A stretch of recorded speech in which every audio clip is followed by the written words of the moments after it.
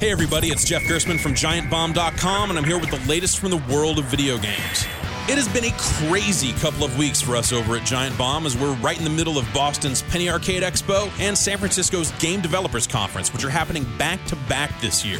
PAX is a great show that's open to the public, but it's getting some game reveals of its own. Deep Silver's Saints Row 4 is making an appearance, as is Transistor, the new game from the developers of Bastion, Supergiant Games.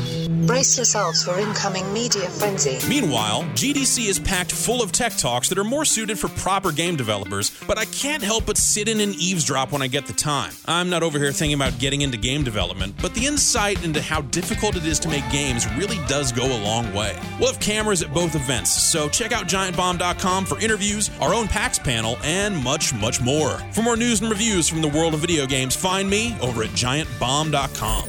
Can't wait for more info on this game.